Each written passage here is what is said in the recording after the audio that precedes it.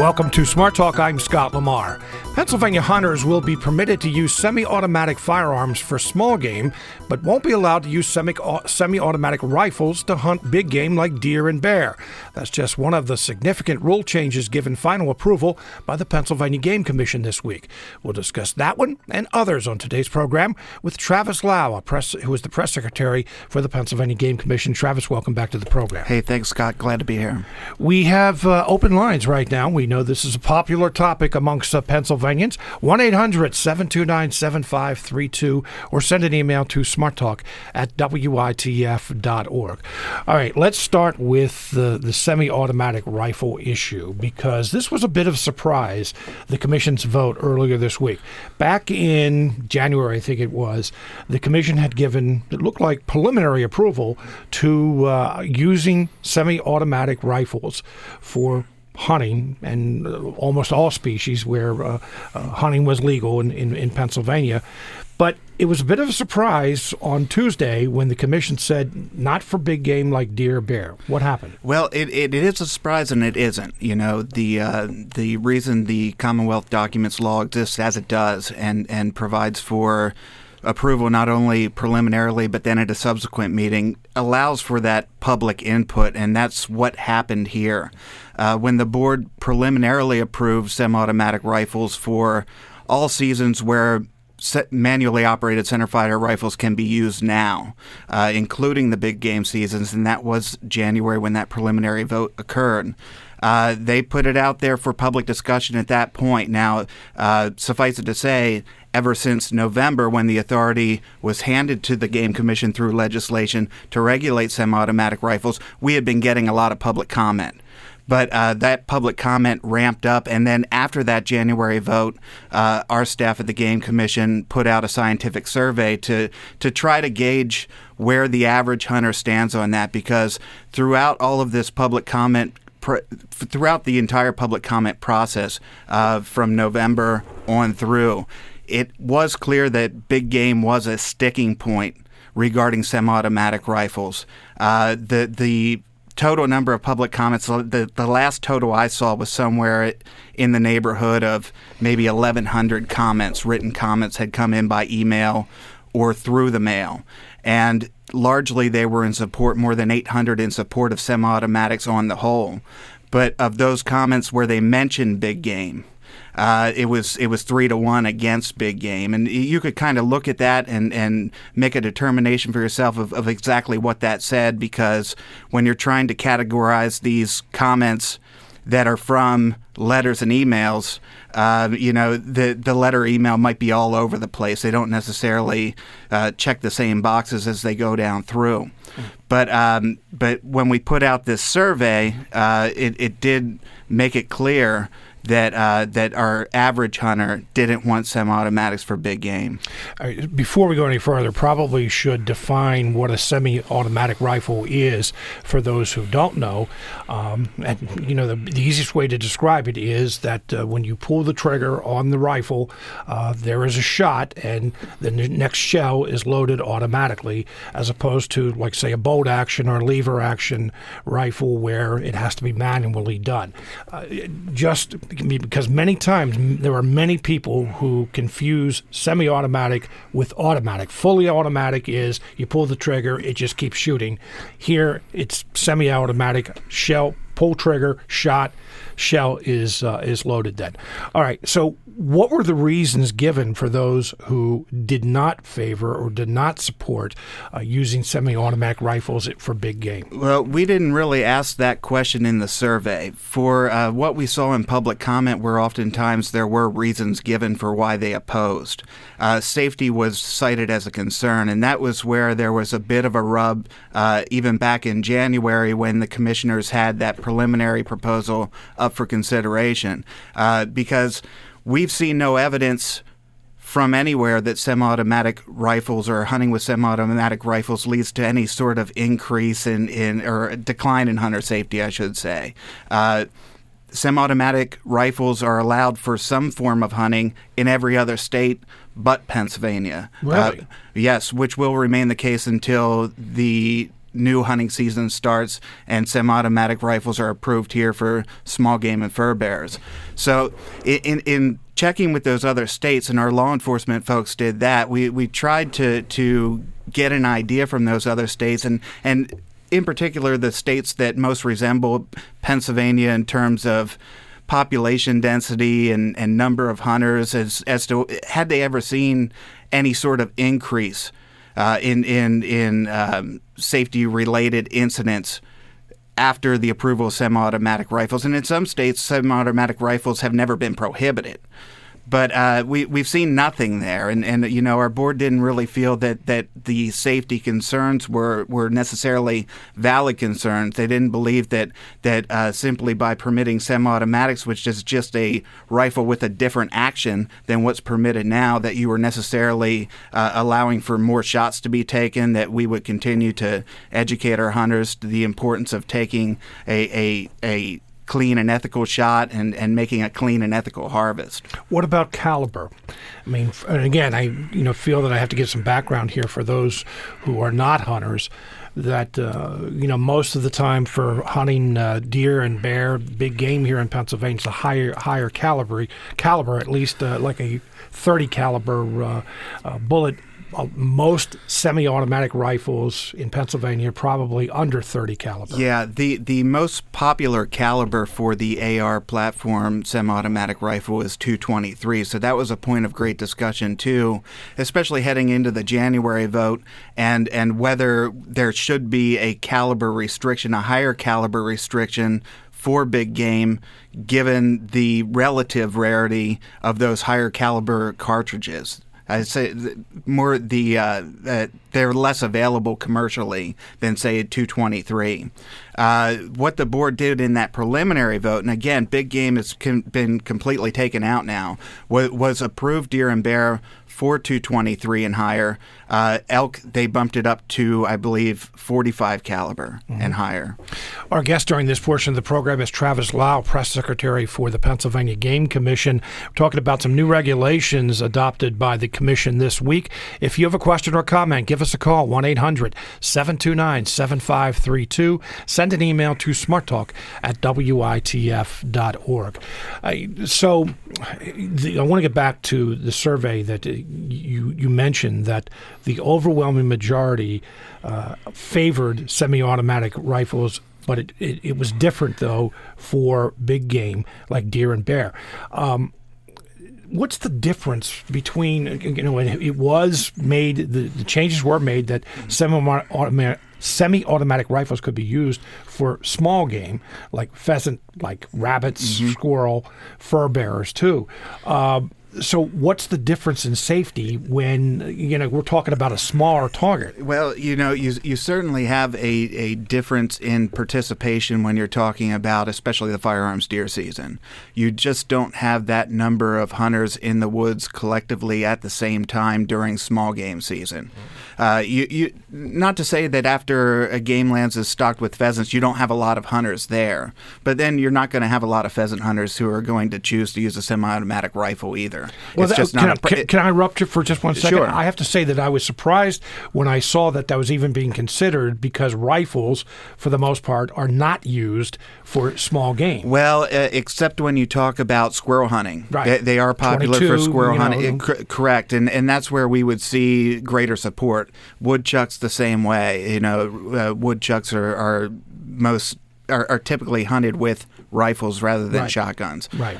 Rabbits to a lesser extent, maybe. So I don't know, other than with what I saw out of the safety concerns that were aired, and I did see some specific to big game about, well, there are way too many hunters in the woods during the firearms deer season to allow semi-automatics. Again, it goes to that thought that semi-automatic rifles are going to lead to more shooting, which is something that we haven't been able to collect any evidence from any other state. What about, and again, I go back to the small game.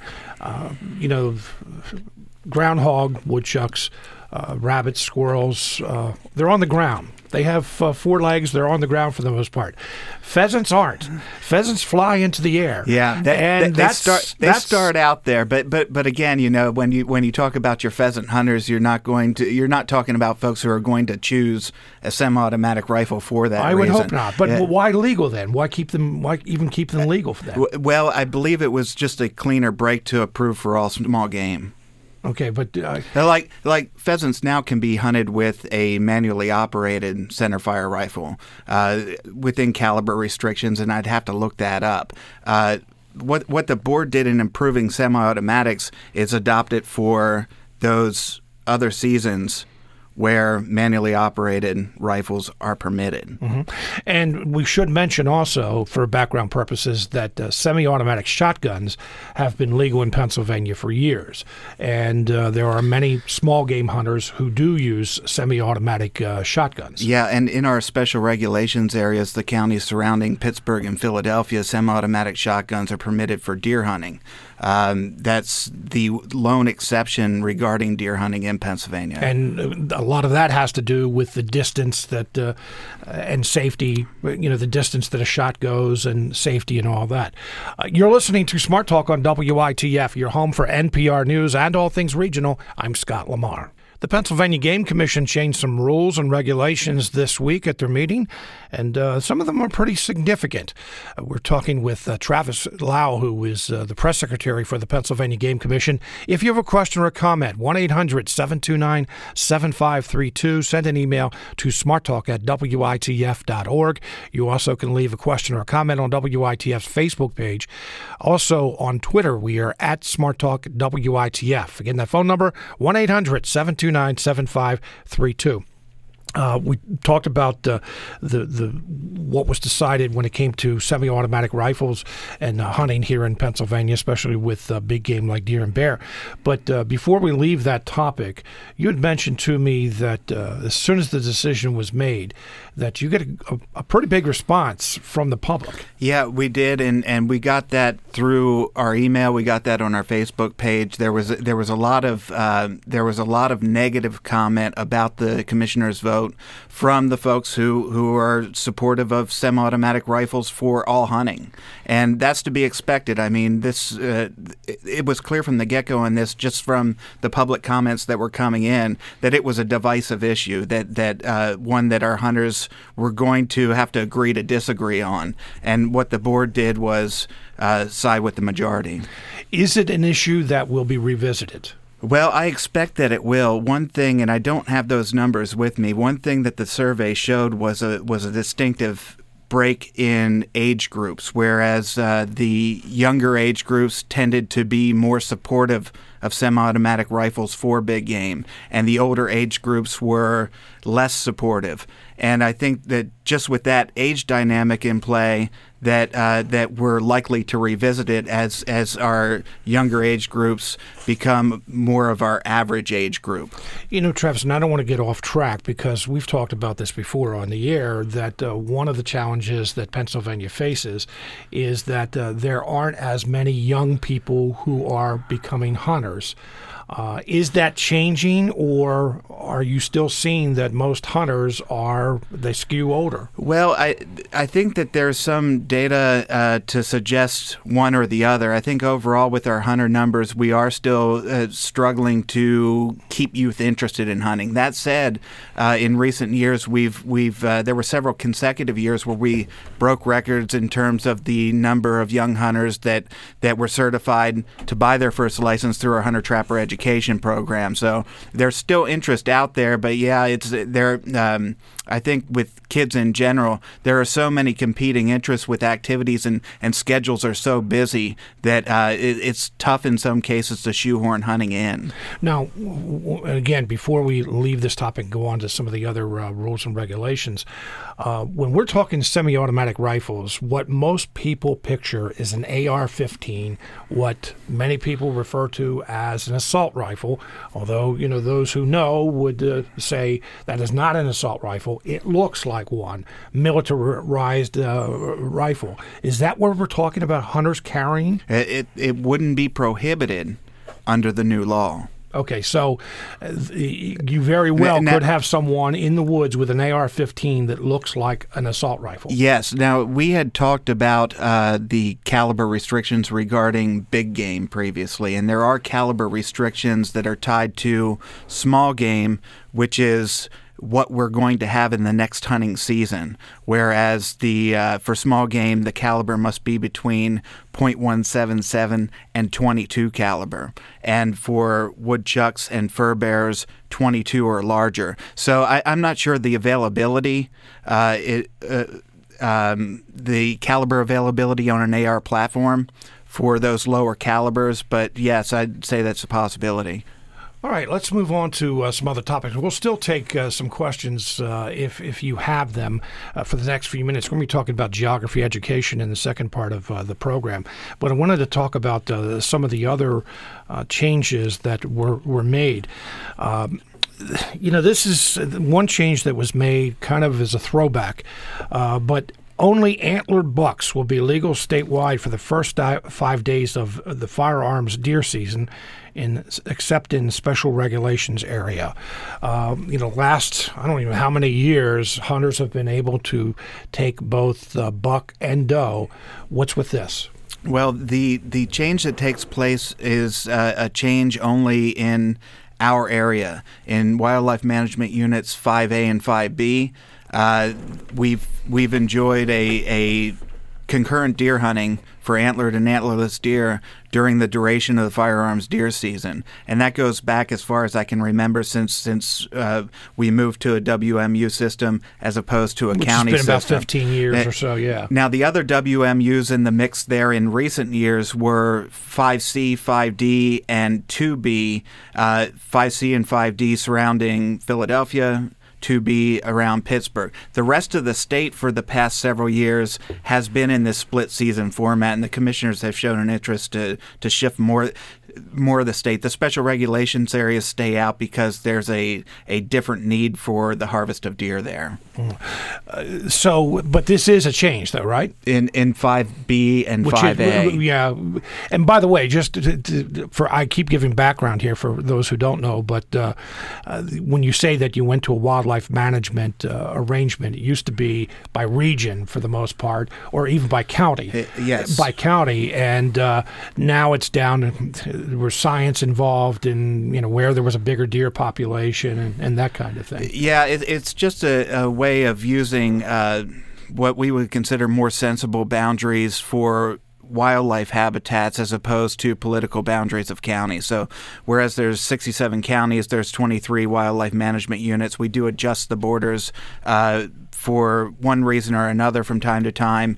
But there are areas that are bigger than counties, but they're areas of like deer habitat. Mm-hmm. Okay, so let's move on to a couple others. And this is a change as well. Adult and senior pheasant hunters must buy a special $25 stamp in addition to the regular hunting license to pursue pheasants. Mm-hmm. Almost like a duck stamp. Yes, or any of the other privileges that hunters must purchase if they want to participate in different seasons. The pheasant permit was another one that we got a lot of comment on.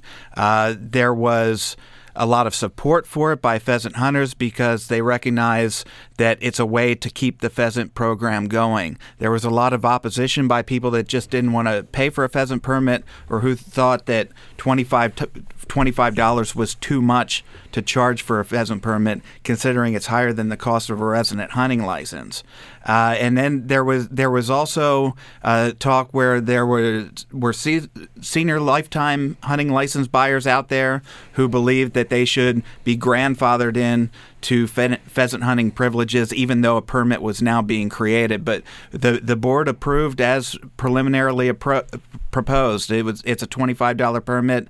All adult hunters, including seniors and senior lifetime license buyers, will need it in the 2017-18 season to hunt pheasants. Now, do pheasants have to be tagged much like a deer would be? No. Okay. So if you have that stamp, And of course, there are limits on how many you can take and that kind of thing in a day and a season and that sort of thing as well.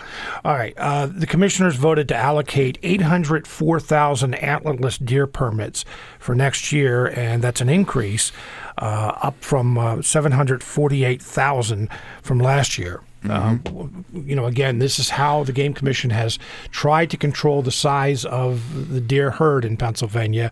Why the increase? Well, the increase does follow several years where the general trend has been a decrease. Basically, you manage deer populations based on your population objective, whether you want to see that population increase, decrease, or hold steady. And then you do that through the antlerless harvest because it's generally a reliable number where it takes the allocation of 4 tags to harvest 1 antlerless deer. So it's different in different areas, but you can run the numbers and have pretty good confidence that you're going to take the number of deer and achieve your objective. So the commissioners in the past several years have decreased the number overall, held it pretty much steady in recent years. I think it went up by a total of 4,000 tags last year, and here we have a significantly higher increase. Some of that's due to that change in 5A and 5B because you're into a split season format there where antlerless deer can't be taken until the first Saturday of the season. A higher allocation is necessary to take the number of deer that you want to take from those WMUs. But some of it too is it does come on the heels of this lower allocation. By holding the allocation down, you're allowing deer numbers to rise, and you're now you have deer numbers at a level that maybe you want to take more in harvest. Let's take a phone call from Mike in Lancaster. Mike, you're on the air.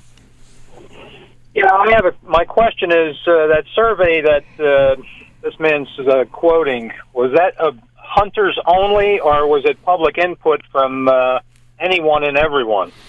It was hunters only. The survey was sent out by mail to 4,000 resident and non-resident license buyers, and they were all adult or senior license buyers. And we got 2002 surveys back. About nearly 600 of them were completed online. The rest were mailed in. I took a look there yesterday, and I haven't really studied it, but I did take a glance because I'd been getting some comment there that cast doubt on the survey or suggested that maybe the sample we looked at was somehow skewed, where more of the survey respondents were coming from bigger cities or more of them were older, and looked at the counties that our residents were coming from, and they pretty well matched the counties where we sell the most hunting licenses. And it definitely was a spread in there of number of responses across counties statewide, as you'd expect in a random sample. Mike, you sound like you want to follow up.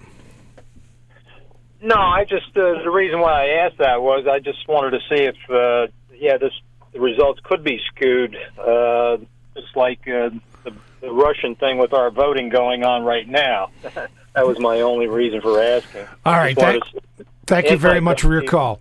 I mean, was there thought given to open the survey up to non-hunters as well? No, I don't believe so. And I think what we wanted to gauge most was how our hunters felt about semi-automatics and semi-automatics for these different season opportunities. Some of the reason that the survey was done because the public comment, while the numbers came in as they did, there's really nothing to verify that a commenter is a hunter, is a Pennsylvanian. We did get some very big pushes where overnight you come in and there'd be 400 messages and they'd all be written the same way. So there was definitely some letter writing campaigning that entered into the public comment, whereas the survey itself is what it is in your responses from a random sample. What do you hear, or when do you hear from the non-hunting public? Well, when you and I talked in here last year about the possible closure of Middle Creek, we heard very much from the non-hunting public on that issue. I would say with semi-automatics, we heard from the non-hunting public. I'm not sure how those numbers break down. I definitely heard some support or some opposition from non-hunters for potential safety reasons. One other issue I wanted to bring up, a change. Bow hunters will get the chance to hunt bears and deer at the same time. Yes, and that is a change where our archery bear season has followed our archery deer season. A lot of archery hunters wanted to see the archery bear season move into the final week of the archery deer season, which is generally high time for the rut. It's when a lot of our big bucks are taken in the state.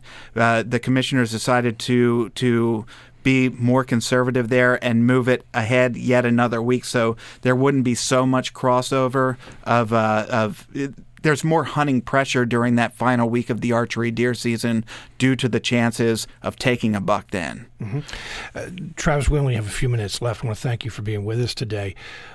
These are significant changes. Yeah, well, they are, but again, we're not doing anything here in Pennsylvania that isn't being done elsewhere, and I think in Pennsylvania generally we're slow to change. We are conservative. We do honor our hunting tradition. We like the way things are for the most part, and that's where some of the opposition came from too. But I think as we move forward and hunters in Pennsylvania get more comfortable with the idea of semi-automatic rifles because they're sharing the small game woods with those semi-automatic rifle owners, that maybe everybody gets to take a breath and just become more comfortable with it. Travis Lau is the press secretary for the Pennsylvania Game Commission. Travis, again, thank you very much for being with us today. No problem, Scott. Thank you. By the way, if you would like to hear today's program again, maybe you're just hearing a portion of it and you want to hear the entire program, or you want to tell someone about the program that you're hearing this morning, you can do that by going to our website, witf.org. Under Smart Talk, we have audio from all our past programs. And usually, now Fridays it doesn't, but usually the program airs again at 7 o'clock tonight. The Pennsylvania State Geography Bee, sponsored by National Geographic, will be held this afternoon at the State Museum in Harrisburg. Geography is a subject that doesn't get near as much attention as, say, math, reading, and writing in schools.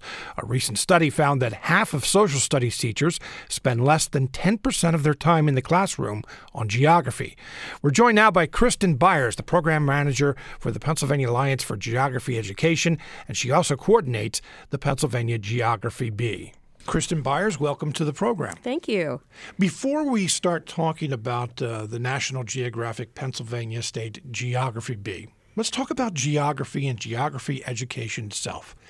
Nowadays, it seems to be one of those subjects that doesn't get a whole lot of attention in schools. We can talk about that a little bit later. But why is geography relevant? Why is it important? Well, first of all, I think we need to understand what geography is. I think a lot of people have a misconception. They think that geography is memorizing places on a map, just pointing that out and knowing rote memorization, facts. But geography is really so much more than that. It's kind of the synthesis of a lot of different things. Merriam-Webster defines geography as a science that deals with the description, distribution, and interaction of the diverse physical, biological, and cultural features of the Earth's surface. I think the key in there is the interaction, the fact that the relationships between humans and the environment, all of those things working together to help understand how the world works. Geography isn't just knowing where something is. I like to think that geography, knowing like places on a map, is very similar to knowing your ABCs. You know your ABCs to learn to read, just like you know where places are on a map, and that's kind of the foundation for geography, but you really need to build on that to have a good understanding of geographic concepts. Why should we study geography? Well, there are a number of reasons. For those of us who like to watch the news or read the paper or read about the world, it helps us to put news in context.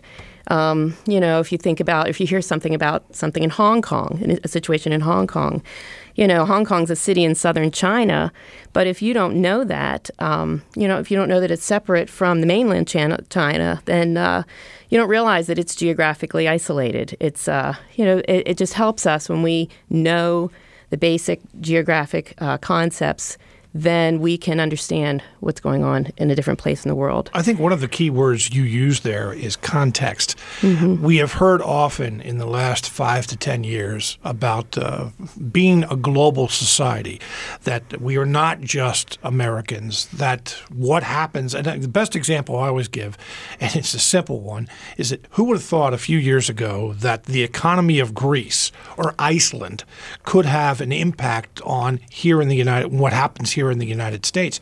But if you don't know where these places are, you don't know the culture of these places, actually, even if you don't know the history as it relates to the land and how it got to be, then you're really not bringing full knowledge to it. It's hard to make decisions in your own mind doing it that way. Right. And I think historically there have been a lot of poor decisions that have been made because people who are making these decisions really didn't understand what was going on in a region. I often think of place like India and Pakistan in 1947 when partition occurred and Great Britain was pulling out of India, and they had a guy come in. He was a British judge, and he had 48 hours to draw the line that would divide India from Pakistan.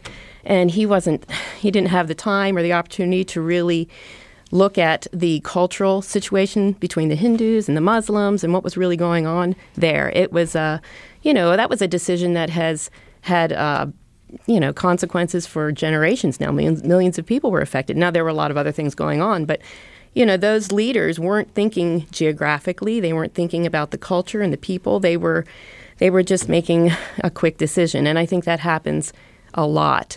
I think it's so critical that our decision makers really have a good understanding of geography and not just what it looks like on a map, but who these people are, how they live, what they believe. It's just critical.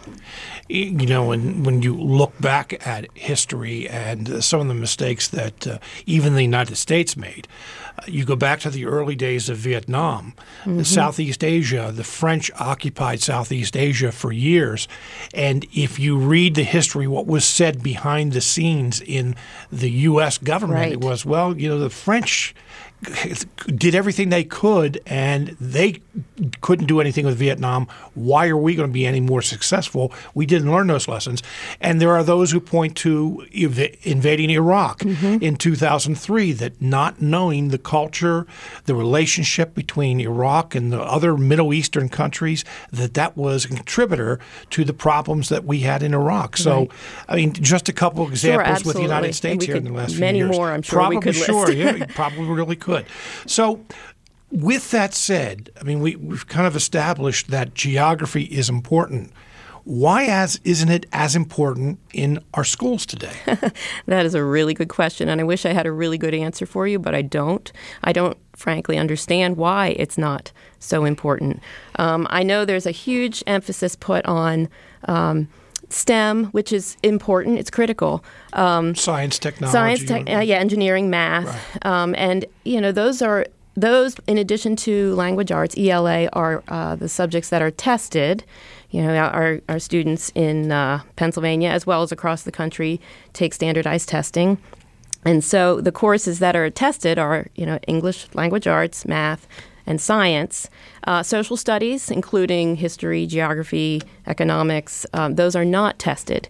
And geography, of course. And so because of that, geography is kind of set aside as students have to prepare for these tests. As long as a subject isn't tested, they're not going to put as much emphasis on it. In addition, geography is just one component of the social sciences.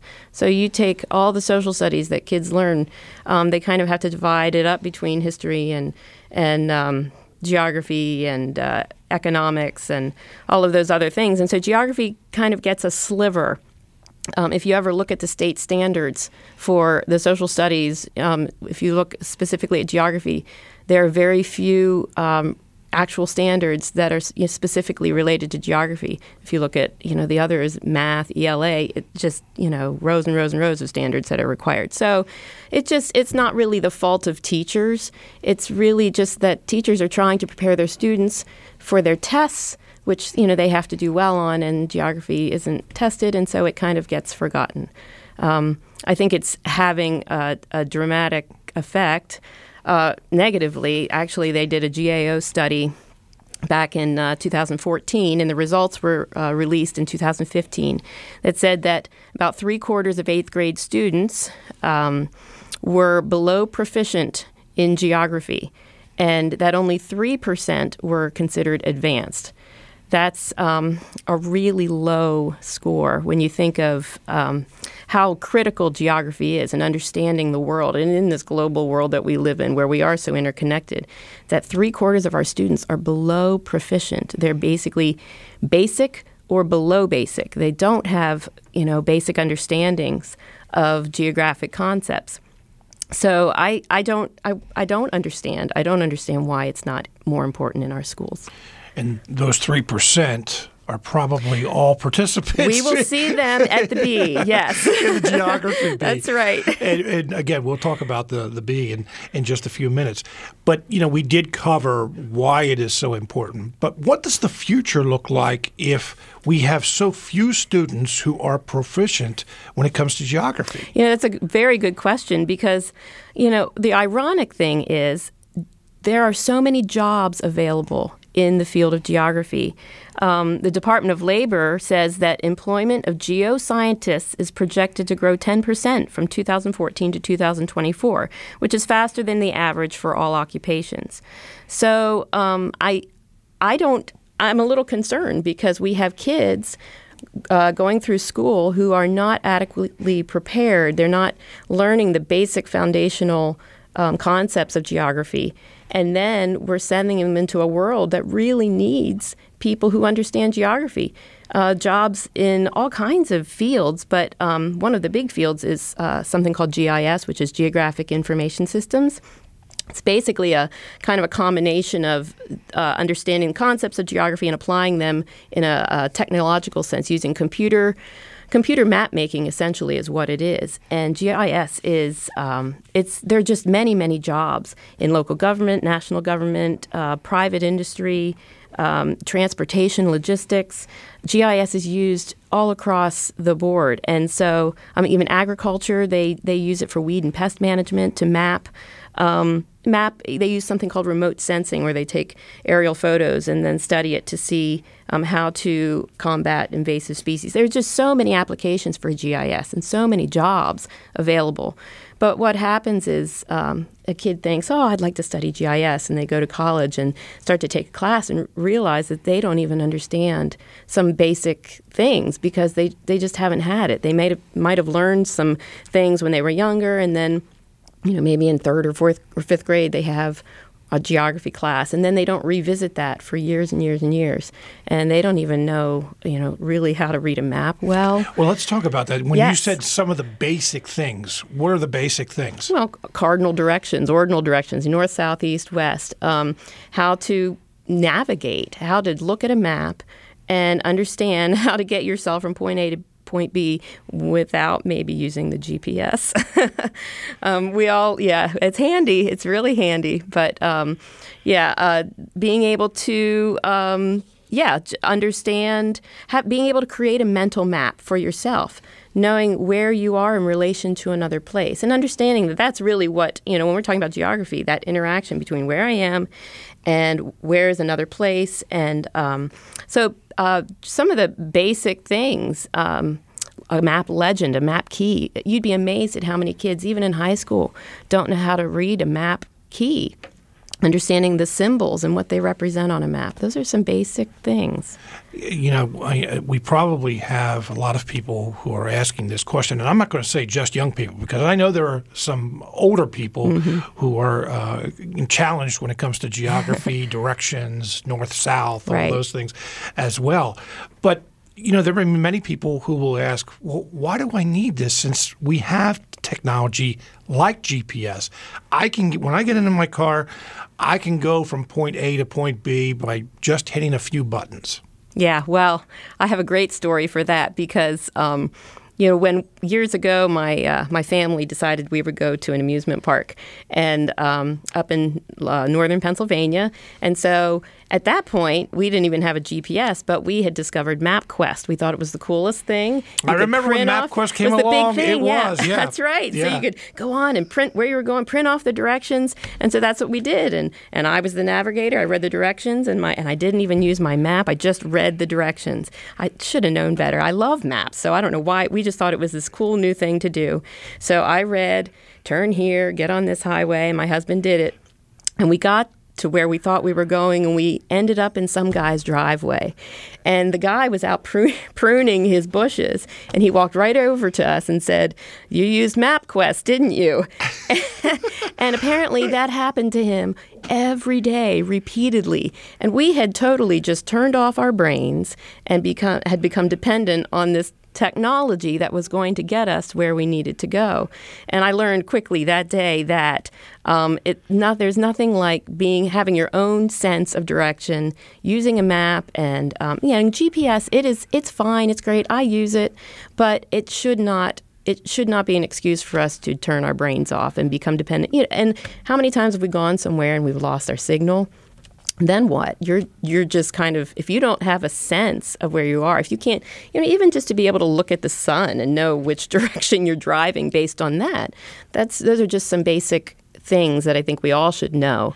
That guy needed to open an amusement park. Either that or a stand, That's food right. stand or something. He had a second income going there. That's right. But, one of the things, and I have to admit that I am a map geek as well, that even though my vehicles have GPS, I have it on my cell phone, I still go to the map first. Yeah. And one of the reasons is that it provides the big picture. That, now granted, you can determine on your GPS, how far out you want to be and that kind of thing, how big of a you want to see. But most people have it where you're just following the road. City block. Exactly. And which is kind of cool. Yeah. But if you're looking for a big picture, I'm sitting here just outside of Harrisburg, and I want to get to Huntington, Pennsylvania, for example. I want to look at a Pennsylvania map to see what's in between. Right. Maybe if there is, some amusement parks. Maybe there are some other things, historical sites. You want to exactly, stop. Exactly, museum that you didn't know was on the way. That's the kind of thing you see on a map. Now, I know you can do it with GPS, but there's just something about that big picture that a map presents. Right. I agree. And I think, when I was a kid, I was one of those odd kids that pored over maps. As a kid, I had an atlas and I read it all the time. And my mind always, I looked at the world. I looked at various countries, and I loved to see, what made that country look different from my country, topographically even. Looking at the landforms, and it just fascinated me. And I agree. I think you lose that big picture when you are so dependent on your GPS, and you're only using it. And this is because I love geography. I look at it from a different perspective than maybe someone who just wants to get from point A to point B.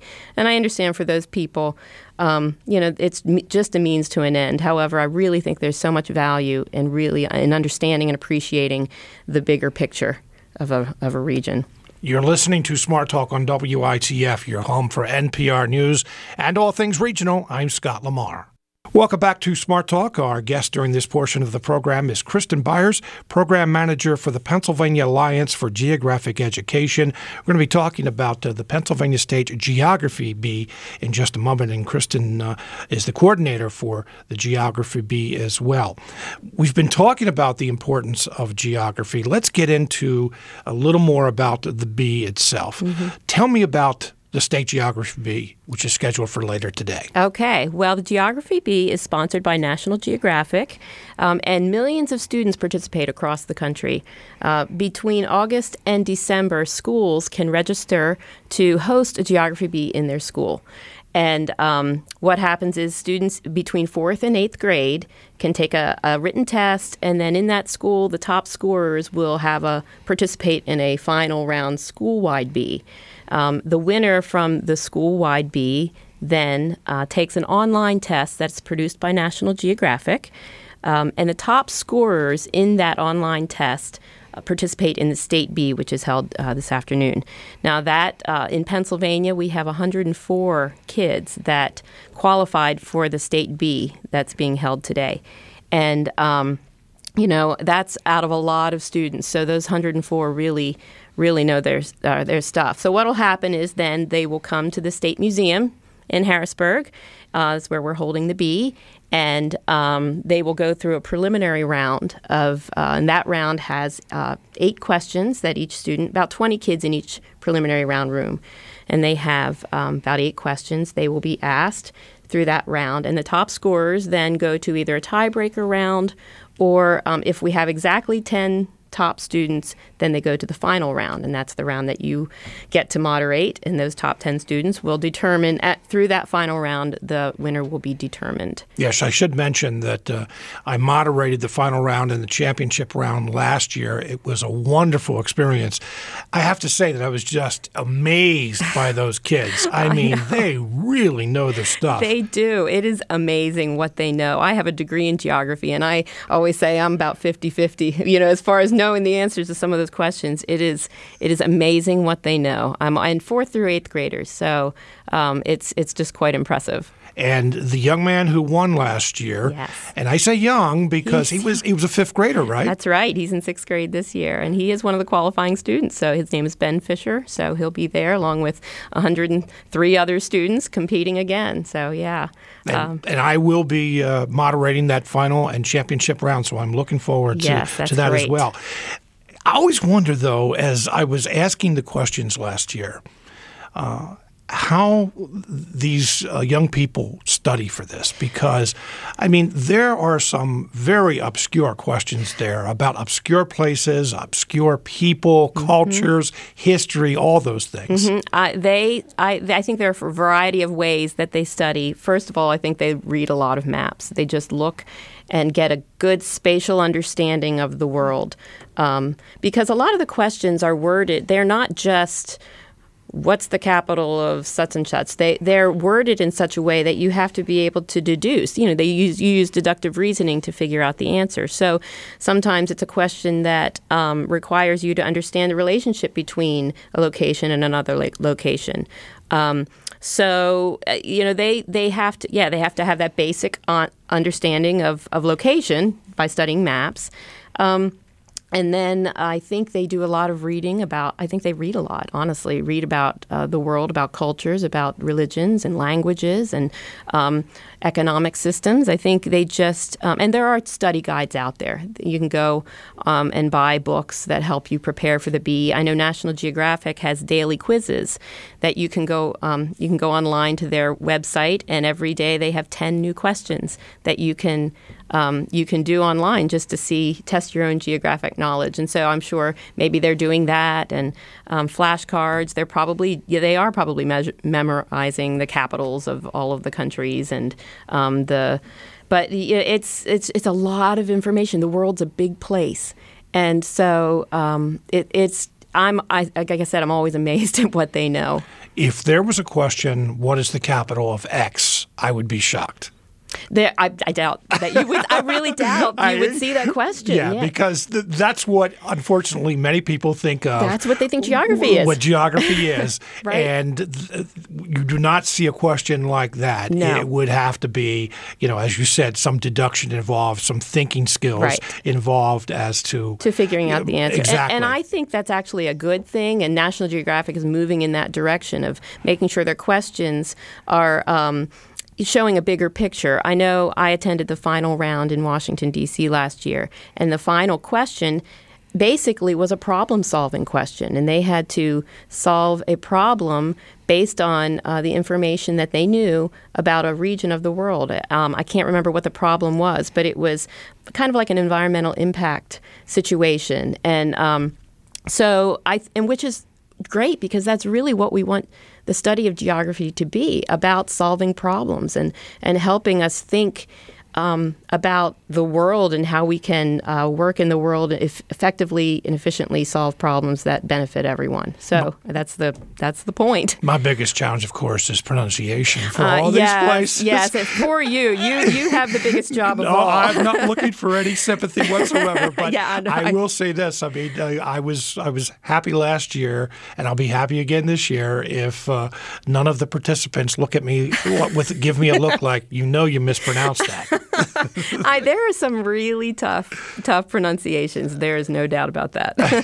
Well, you talked about the national competition. Mm-hmm. Describe that a little bit more. What goes on in the national competition? Okay. Well, every winner from every state, and actually there's some territories, and there's also, which is I think very cool, a winner from students that their families are stationed overseas.